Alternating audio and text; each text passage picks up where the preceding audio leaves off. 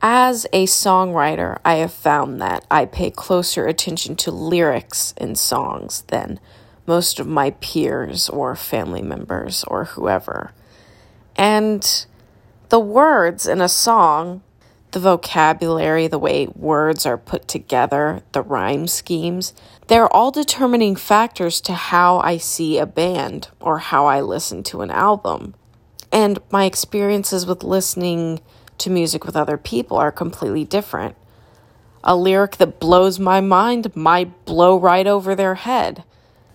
And it makes me wonder if people really understand what they're listening to.